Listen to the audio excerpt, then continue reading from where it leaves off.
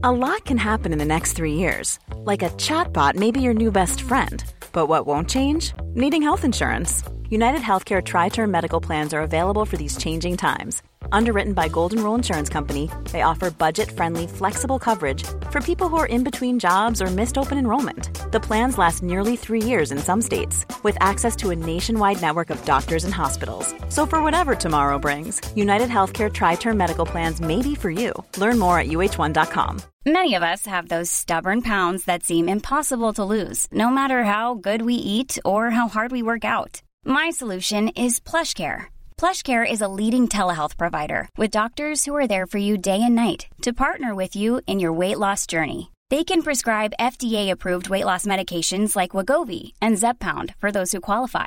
Plus, they accept most insurance plans. To get started, visit plushcare.com/weightloss. That's plushcare.com/weightloss. Hi everybody, welcome to Dan Snow's History Hit. Belfast is the new film from Kenneth Branagh. It stars people like Judi Dench. It's his most personal film ever, and it centres on a young boy's childhood in the tumult of Belfast in the 1960s as the so-called Troubles are getting underway. You know what we like to do on this podcast? We like to get to some of the history behind what's going on at the moment, what people are talking about. People are talking about Belfast, they're talking about the Troubles, talking about Kenneth Branagh. And we thought we'd try and take on the big subject itself. What caused the Troubles? Why did they start? What form did the early Troubles take? We're going to Tim McInerney. He is a lecturer in British and Irish cultural history. He's the co-host of the Irish Passport podcast, a brilliant podcast. Go and subscribe, everybody. And he is going to tell us all about how Northern Ireland came to be such a seething cauldron of protest, how people have been disenfranchised, marginalised, were suffering in an unjust system. Well, we're going to do it all right here on this podcast. Buckle up, everyone. It's the big one. If you want to listen to other podcasts about Irish history or watch TV shows about British, Irish and world history, go to History Hit TV. It is the best history channel in the world. It's a safe space for true history fans. Tens of thousands of people are on there, all subscribing. It's great fun. I'm in Antarctica making a TV show for it at the moment. So it's all happening, really. You just follow the link in the description of this podcast. You click on that little link, you get taken away, you get taken there. And for less than the price of a drink, a posh cappuccino, a mocktail, you can get a month of History Hit TV. You'll never look back. Head over there now and do it. But in the meantime, before you do, here's Tim McInerney talking about the Troubles. Tim, thank you very much for coming on the podcast. It's my pleasure, Dan. Nice to be here. You know, I'm a bit nervous about this because we're going to explain the Troubles. So are we ready? How can we do this? Yeah, I don't know if anyone's ready, honestly, because like so much history, you know, there are different perspectives on this and really, really markedly different perspectives on this. So everything I say, I would maybe like to make a caveat. A lot of people would see these events maybe in a very different perspective from me, but that's all we can work with and try and be as objective as we can. Talk to me about the late 1960s in Northern Ireland. It's a majority Protestant part of the United Kingdom. There are Irish, predominantly Catholic, who identify as Irish. Do the Protestants in Northern Ireland identify in this period as they call themselves Irish? It depends, and it still depends today, and it depended then. The thing is that there is actually no adjective like UK-ish, right? Yes, it's right? Fascinating, a weird thing, isn't it? Yeah, so it's a bit of an awkward one because technically speaking, British only refers to the island of Britain. And I'm not sure how it would have worked before Irish independence, but you don't really see Irish people talk about themselves as British before that point. And a lot of people in Northern Ireland would very comfortably call themselves Irish in the context of the part of Ireland that belongs to the UK. So we've got these two communities living alongside each other. What are the inequalities, the injustices, access to work, housing, etc.? Can you just paint me a bit of a picture of how Northern Irish society works at this time? Sure, right. So I think there's maybe three things that we need to keep in mind when we're approaching this history. So first of all, there is a very widespread misconception for understandable reasons that the conflict in Northern Ireland was about religion. And this is something you still see in international media, in particular, kind of lazy takes on this. And you can see where that came from because, of course, we have these terms, Protestant and Catholic, that are used all the time, right? These terms, Protestant and Catholic, are actually shorthand, essentially, for the post-colonial dynamics of Ireland after independence. After the Irish Revolution in the 1920s, we see Ireland being partitioned between a majority Catholic South and a majority Protestant North. Now, the reason that the north part of Ireland remained in the United Kingdom after independence was because it was the site of these huge big colonial plantations back in the 17th century. And most Protestants who lived there were still descendants of those colonial settlers. And if we kind of think about the context of that original colonization, Ireland was colonized at the same time as North America, and in the same way, with the same strategies, even with the same street plans. And the idea of the settlers versus natives was more or less the same as well. The original kind of vision of this, the native Irish people were seen like Native Americans. They were a nuisance to be gotten rid of. And the colonial settlers were seen as a civilizing force, a superior ethnicity. And this idea absolutely hangs around in the 1960s in Northern Ireland. So, for instance, if you think about a Prime Minister of Northern Ireland for a good 20 years, his name was Basil Brooke. He was a landed aristocrat.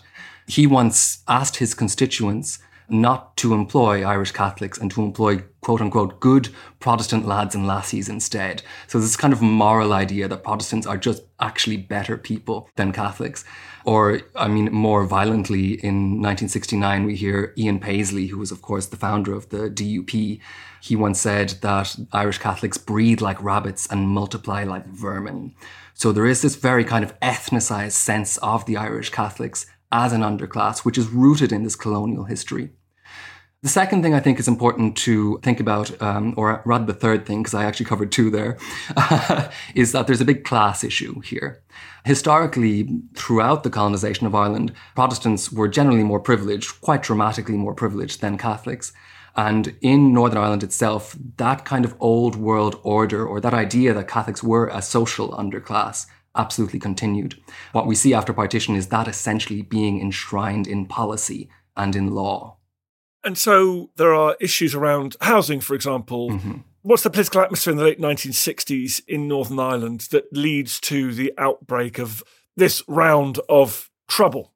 Right. So after partition, the two parts of the island go in extremely different directions. In the south, what we see over the decades after partition is quite an anti-imperialist point of view from the government, and the country being taken over essentially by a rising class of middle-class Catholics.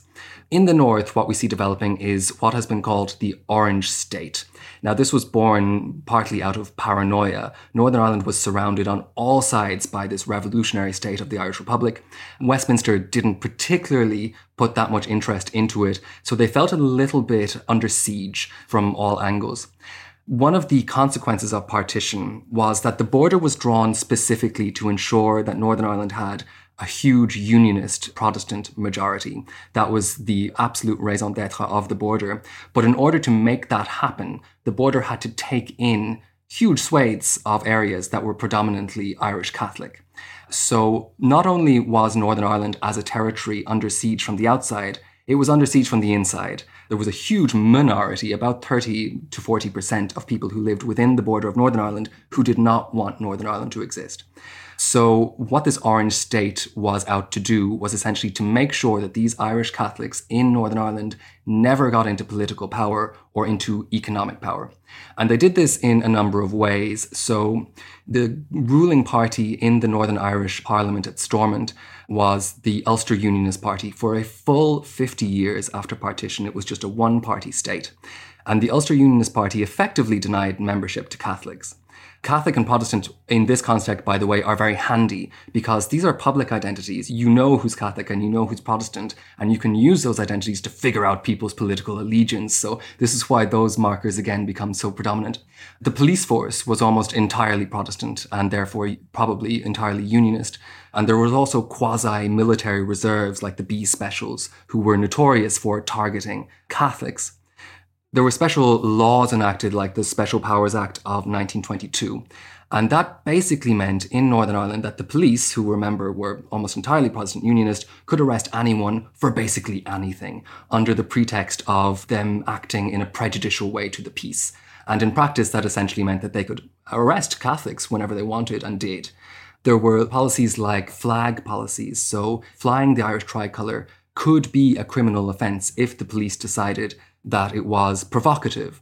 However, the British flag was completely protected and could never be considered provocative if it was flown. So little things like that were just kind of daily ways to keep the Catholics in their place.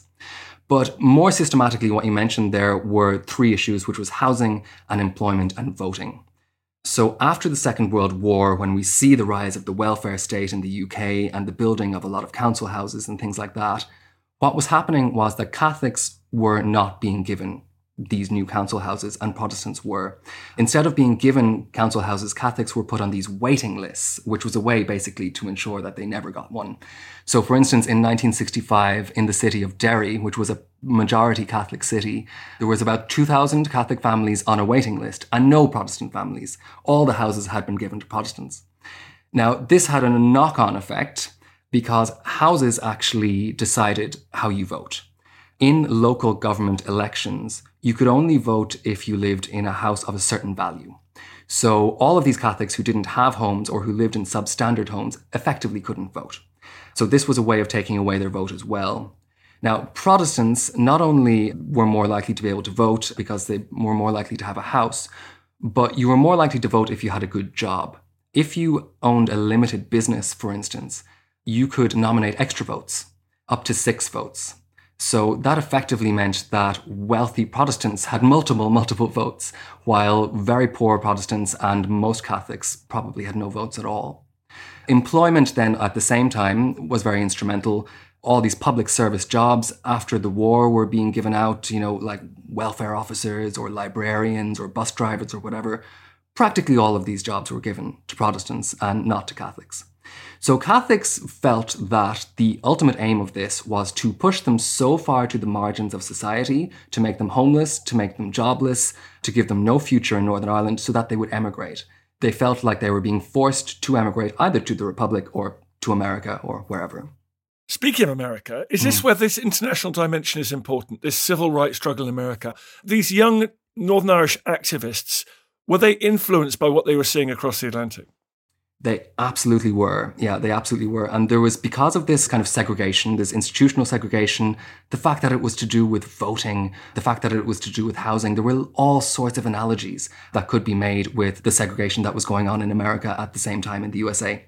So Northern Irish Catholics were extremely influenced by the civil rights movement in the United States. Now, something else that kind of helped this was because Northern Irish Catholics were not effectively being governed within Northern Ireland. They kind of had to govern themselves. So in cities like Derry and in Belfast, and throughout Northern Ireland actually, Catholics had been funneled into certain districts.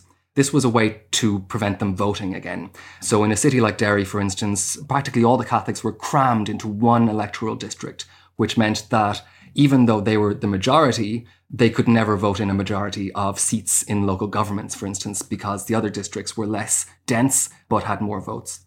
So what you effectively end up with are these huge, big, teeming Catholic districts forming organizations to look after themselves, to fix the potholes in the roads or to find houses for the homeless, grandmother down the street. They had to do all this themselves. So they were already organizing.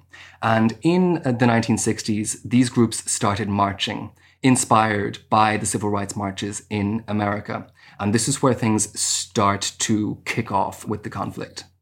Is there one particular march? Is there a particular moment?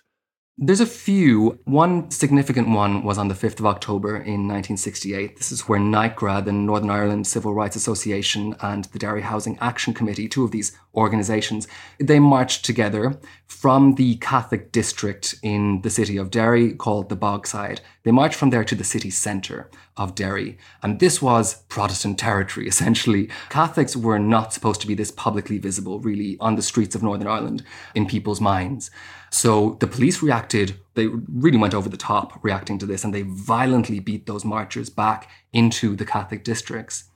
Now, that was actually quite a small march, but the thing was, it was televised. And this changed everything. That got onto TV screens. It was actually, the film was smuggled across the border to the Republic. And from the Republic, it was sent out all over the world. And people all over the world saw these RUC police officers beating down these civil rights marchers. And everyone was thinking, what the hell is happening in Northern Ireland? It also was televised in Northern Ireland. So suddenly all of these Catholics start coming out in support of the civil rights marchers in Derry. And this leads to another really significant moment, which is the Long March the next year. This is formed by another new group called the People's Democracy that was formed by students in Queen's University in Belfast. And they wanted to show their support for the civil rights marchers. So they did a long march, which was inspired, of course, by the Long March from Selma to Montgomery in the United States. And they marched from Belfast to Derry, which is really long. It's about 4 days, it took them to march there. Just before they got to the city of Derry, they were attacked by a Protestant mob to try and stop them doing this. But that's not really the problem. The problem was that Protestant mob was actually made up of quite a lot of off-duty police officers. And the police who were there accompanying the march essentially let this mob beat up the marchers. And before the march had even got to the city of Derry, word had spread about this.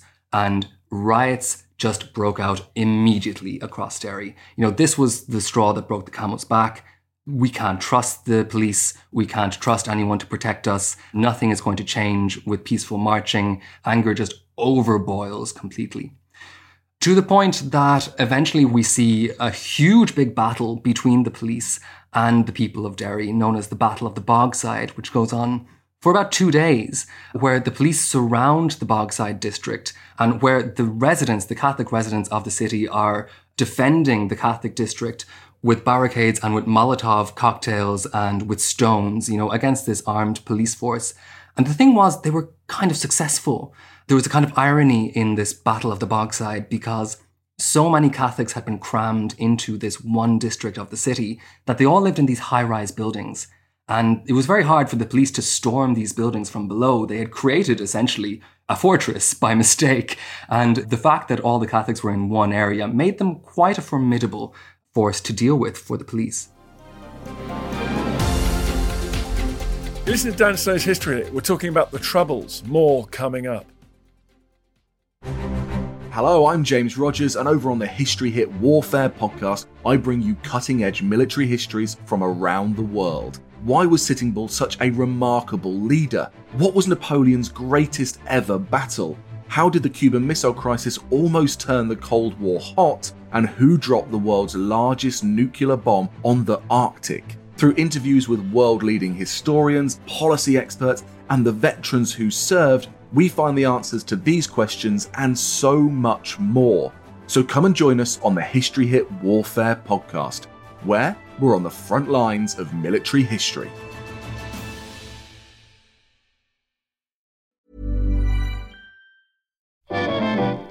How did Hitler's sexuality shape his worldview? Why did the Black Death lead to the rise of the witch trials? And what are some of the sauciest scandals involving kings and queens at Hampton Court?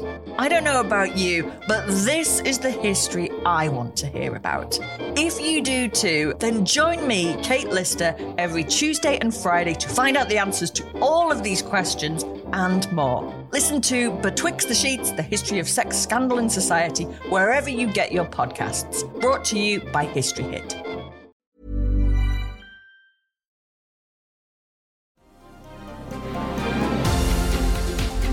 What is the upshot of the Battle of the Bogside?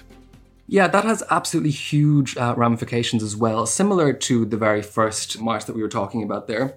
Because, again, it was televised. What we see is an explosion of support and anger from Catholic communities all around Northern Ireland who are saying, we're not putting up with this anymore. So riots start to break out in Belfast now. And this was really scary for the establishment in Northern Ireland for multiple reasons. Belfast was a predominantly Protestant city and it had a different urban geography to Derry. So instead of just one big Catholic area, what we see in Belfast is a predominantly Protestant city with like Catholic enclaves, like little islands dotted around the city. So the capacity for real violence to break out in Belfast was very real. And it does. So Catholics start to riot in Belfast, and in response, Protestant mobs start to form to put them down. All of this is just way too momentous for the police to even begin to address. So Protestants start to burn out Catholic homes, entire streets and neighbourhoods, they start to burn them. And what we see are thousands of Catholic refugees fleeing the United Kingdom, basically, across the border to safety in the Republic. Now, this is a real crux point, because what happens is the Irish government in Dublin in the south send the Irish army to the border as this is happening. Now, essentially, the Irish army had no intention of doing any more than that. They were setting up field hospitals to welcome the refugees, to house them and stuff, fleeing Northern Ireland. But for people embattled in the Bogside or in Belfast, for Catholics there, they were thinking, finally the Irish army is coming to save us from the police, from the British state. And they expected the Irish army to cross the border and to liberate the Catholics, or somehow to put an end to these, pogroms that were breaking out. When that didn't happen, the Irish Catholics felt this huge sense of betrayal. The Irish had not come to save them from across the border. So they were going to have to take this in their own hands. They had no friends. The police were against them. Their neighbours were against them. Britain was against them. Ireland wasn't helping them. They were all alone. So that's one factor of that. On the other side, when Protestants saw the Irish army coming to the border of Northern Ireland, they thought the exact same thing. The Republic of Ireland was going to invade Northern Ireland, and that only spurred on more violence against Irish Catholics because in the minds of Protestants in Northern Ireland, they were in cahoots with the Republic. So if there was an invasion, they were part of this enemy invasion as well. So everything falls to pieces. And what we see at this point is Catholics crossing the border to get guns, to defend themselves against the police and to defend themselves against Protestant vigilantes. And this is where we see the resurgence of the IRA. Now, it's really important to underline here that the IRA was not around really, before this. It had almost disappeared. And also that Catholics in Northern Ireland were not huge fans of the IRA. After partition, Catholics in Northern Ireland had felt completely betrayed by the IRA because the IRA had won independence for the South and had just abandoned them. So there was very low support in Northern Ireland for the IRA before all this. And now what we see is Catholics in Northern Ireland essentially forming a new version of the IRA, which became known as the Provisional IRA. And the original point of this was to protect their own districts. But of course, as the conflict got worse and worse and worse, this became a battle first against the police and then against the British Army, with the ultimate aim of dismantling the Northern Irish state entirely. The IRA, how are they armed, organised, supported? Well, in these early years, it was extremely ad hoc. When we think of the IRA today, we often think more about the IRA of the late 70s and 80s. And by that stage, it had become really quite professional and it had really serious artillery and, was quite a force to be reckoned with. At this stage, these were just people with guns, people with guns that they had found somehow. And they were often old guns from the 19th century sometimes. These were ancient old guns or any guns that they could get. So it was very ad hoc at this point. There's all kinds of terrible ironies here and terrible kind of things that make you wonder if things could have been different. Because when the British Army was sent in on the 14th of August 1969 to restore law and order to Northern Ireland, the Catholics rejoiced. The Catholics in Northern Ireland were absolutely thrilled about this because in comparison to the RUC and the Northern Ireland Police Force, these guys were neutral. This was the British Army. They were going to make sure that the law was followed. They were going to bring everything back to normal and make sure that the police weren't going to murder people, right? That was how the Catholics in Northern Ireland saw that. They would go out with tea and cakes to the British Army and welcome them into the Catholic districts. The Protestant establishment and the British government was worried about that. They were worried about how much the Catholics liked the British Army, basically. That was not good, right, from their kind of PR perspective. So they kind of pushed on the British Army to be tougher on Catholics. And what we see very quickly is the British Army following the exact same playbook as the police and the RUC and the Orange State, targeting Catholics pretty much exclusively and using these very heavy-handed tactics. So, for instance, in 1970, we see the Falls Road area in Belfast. This is a big Catholic area in Belfast, being surrounded for a curfew. Now, this happened all the time. It was called a cordon and search operation. And what would happen is the army would surround usually a Catholic neighbourhood and search all the houses one by one to make sure there was no guns in there. Now, this was at a time when there would have been guns around. The IRA was on the rise. But they surrounded this area, which, remember, is a residential neighbourhood. This is full of children, and young families. This is not a military situation. And they pumped the area full of CS gas to try and smoke these people out of the houses. And riots went absolutely mad within the area. They had learned their lesson at this stage. They kept journalists out of the curfew zone to make sure nobody saw what happened. And in fact, out of the 4 people who were killed during the Falls curfew, one of them was a journalist who was trying to take photographs of what was happening, a Polish journalist. So actions like this essentially made the relationship between Irish Catholics and the British Army irreparable. You know, there was no coming back from this now. There was so many moments when all of this could have been resolved, but it just was made worse, you know? So to answer your question, it's like every single one of these moments, of course, leading up to Bloody Sunday in 1972, each of these moments is one more motivation for people to turn more violent because more and more options are being closed off to them, essentially. Should we quickly talk about Bloody Sunday in 1972? Let's get there. January the 30th. What happened? Right. Yeah, this is, a lot happened in those 2 years. I know. To make a long story short, the British government had reintroduced internment without trial in the wake of all this unrest. Thousands of Catholics had been swept up and interned, put away in essentially what were concentration camps, like huge big prison complexes. Without any explanation, nobody knew when they would get out, nobody knew why they were there. And this was a huge big mistake in more ways than one, largely because most of the people who they swept up had nothing to do with the IRA. They were just random Catholics. But by the time they got through that, they were more than willing to join the IRA because they had been so alienated, right? So that was a big problem. There was a huge, big march once again in Derry. Derry is kind of the epicenter of a lot of this because it's a very symbolic place for the conflict. There was a huge big march against internment in Derry, which was illegal because at this stage all marches had been banned. The British Army essentially went completely out of control. They opened live ammunition on the crowd, killed 14 people, and then tried to cover it up. For decades afterwards, they said these people were terrorists, that they had guns, that they were trying to shoot at the army.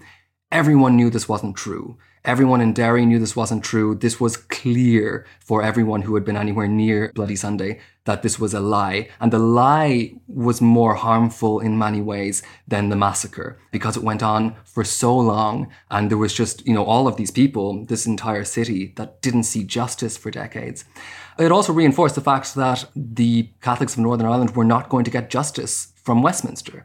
They were not going to see Westminster tell the truth, which again, it's one of these things, it takes away an option, right? And it pushes people into violence. Anyway, after Bloody Sunday, there were reportedly queues and queues of people lining up to join the IRA. So it had the exact opposite effect as was intended. It's tragic. All of this is, really tragic in more ways than one. I think something I might mention, actually, which is important to realize, is that the Protestant majority, for most Protestants in Northern Ireland, this was just their lives. This was just the status quo. The education system in Northern Ireland was segregated, along with everything else. And in the state school system, which was almost exclusively Protestant in Northern Ireland, you didn't learn about this. There was no history education about what was going on. Protestants in Northern Ireland learned British history. They learned about British kings and queens, but they didn't really learn about why they were in Northern Ireland. So a lot of Protestants in Northern Ireland, they didn't understand why the Catholics were so angry. They literally didn't understand what was happening to Catholics because, of course, they weren't experiencing it firsthand. Very similar to what we see in systemic discrimination today, right? Where people who aren't being systemically discriminated against don't see what the big issue is. They just actually can't grasp it. And I think that's completely reasonable and fair back then. They didn't have any tools to understand this. They didn't have words like systemic privilege or anything like that to deal with. For them, this was just how the world worked, and everything was falling to pieces around them. You talk about what life was like for the Protestants living in Northern Ireland there. We're seeing Belfast the film, and it's getting rave reviews at the moment. What about this Protestant family? You talk about how the Catholics felt they were being driven to migration. But this was no picnic for, as you say, these Protestant families caught up in this sudden and to them inexplicable outburst of violence and upheaval. Yeah, absolutely. This was a tragedy for absolutely everyone involved. There's so many huge ironies in this history. And one of them is that, first of all, the system of segregation that was in place was not good for Protestants either at the end of the day. Even though they did have systemically this privilege, One of the effects of it was also to split the working class in two. There was huge unemployment also among Protestants in Northern Ireland, relatively less than for Catholics, but still huge. And because Protestants were constantly being turned against their Catholic neighbours, there was no opportunity for the working class as a whole to join together and hold the establishment to account. So Protestants were losing out from this. Are you saying that the man likes to stop the development of working class consciousness by using culture wars and identity? Imagine that. Wouldn't that be novel? Yeah. I mean, it is very blatant here, right? If you think back, the 20th century was wild, wasn't it? If you think back to Basil Brooke, right, that Prime Minister telling Protestants not to employ Catholics, that's something that could have harmed Protestants. If you were a Protestant living in an area where most of your potential employees are Catholic, that's going to hurt your business, right? This is a landed aristocrat literally, making working class Protestants' lives worse to ensure that Catholics don't get any power. It's pretty awful. And this is still a thing that's still kind of talked about in Northern Ireland. It's referred to as big house unionism, where you have this idea of unionism that parades as kind of protecting the union and Protestants in general and British identity. But what it really is just protecting middle class and upper class economic concerns, basically. On the other end of the spectrum, then, there was this extremely violent and dangerous and extreme far right-wing political edge to unionism in Northern Ireland, mostly surrounding this very controversial figure of Ian Paisley. Ian Paisley was notoriously anti-Catholic, anti-Ireland, anti-gay, anti-all sorts of things, and he founded his own church known as the Free Presbyterian Church. And he was, of course, the founder of the Democratic Unionist Party, which played such a big part in Brexit there recently. His followers were known as Paisleyites, and there was a certain kind of almost crusader identity, very fundamentalist religious motivation amongst his followers that effectively set out to ethnically cleanse Northern Ireland through murder. A lot of these followers were involved in organisations like the UVF, the Ulster Volunteer Force, and the UDA, the Ulster Defence Association. And one thing that they would do is just slaughter Catholics at random. They would just find a Catholic and kill them, a civilian. This was a really kind of hate-filled dimension of the whole thing. I believe it's referenced in the film. And that's something that, just like in Catholic communities, that's something that terrorizes your own community too. In Catholic communities where you have the IRA maybe, carrying out punishment beatings or executing people in kangaroo courts, you have the same thing going on in Protestant communities where you have these paramilitary pro-British organisations being set up, carrying out vigilante justice and essentially terrorising their own community. You can't even speak up to the people who are allegedly protecting you, which is a really tragic element to all of this. It's also just terrible vibes to be raising kids in that world. I mean, it's just tragic. You know what, buddy? I think you completely nailed that. I think you covered everything. I think that hopefully in 1,000 years' time, the digital dark age will have eradicated everything else. And if this document survives, everyone will have a very good sense of what happened. This will... Fingers crossed.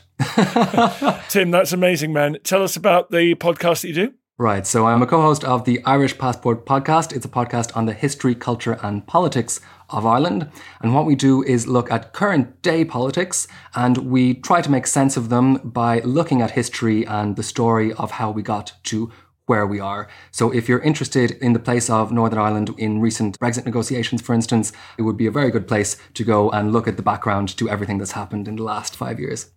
Thanks, man. That's great. Go and listen to podcasts, everyone. Thanks so much for coming on, dude. Thank you so much, Dan. I feel the hand of history upon our shoulders. All this tradition of ours, our school history, our songs, this part of the history of our country, all were gone and finished. Thank you for making it to the end of this episode of Dan Snow's History. I really appreciate listening to this podcast. I love doing these podcasts. It's a highlight of my career. It's the best thing I've ever done. And your support, your listening is obviously crucial to that project. If you did feel like doing me a favor, if you go to wherever you get your podcasts and give it a review, give it a rating, obviously a good one, ideally, then that would be fantastic and feel free to share it.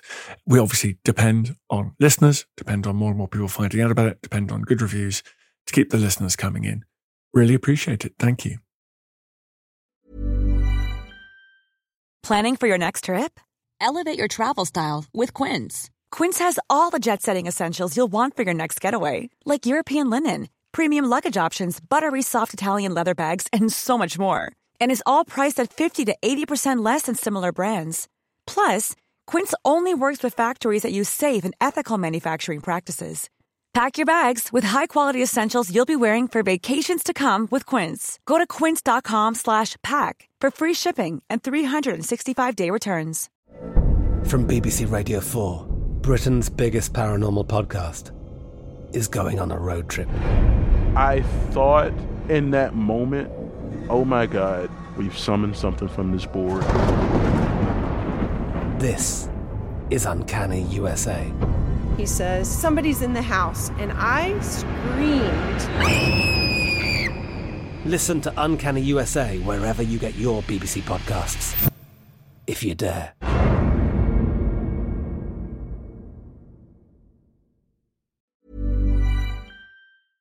Thank you for listening to this episode of Dan Snow's History Hit. Please follow this show wherever you get your podcasts. It really helps us, and you'll be doing us a big favour.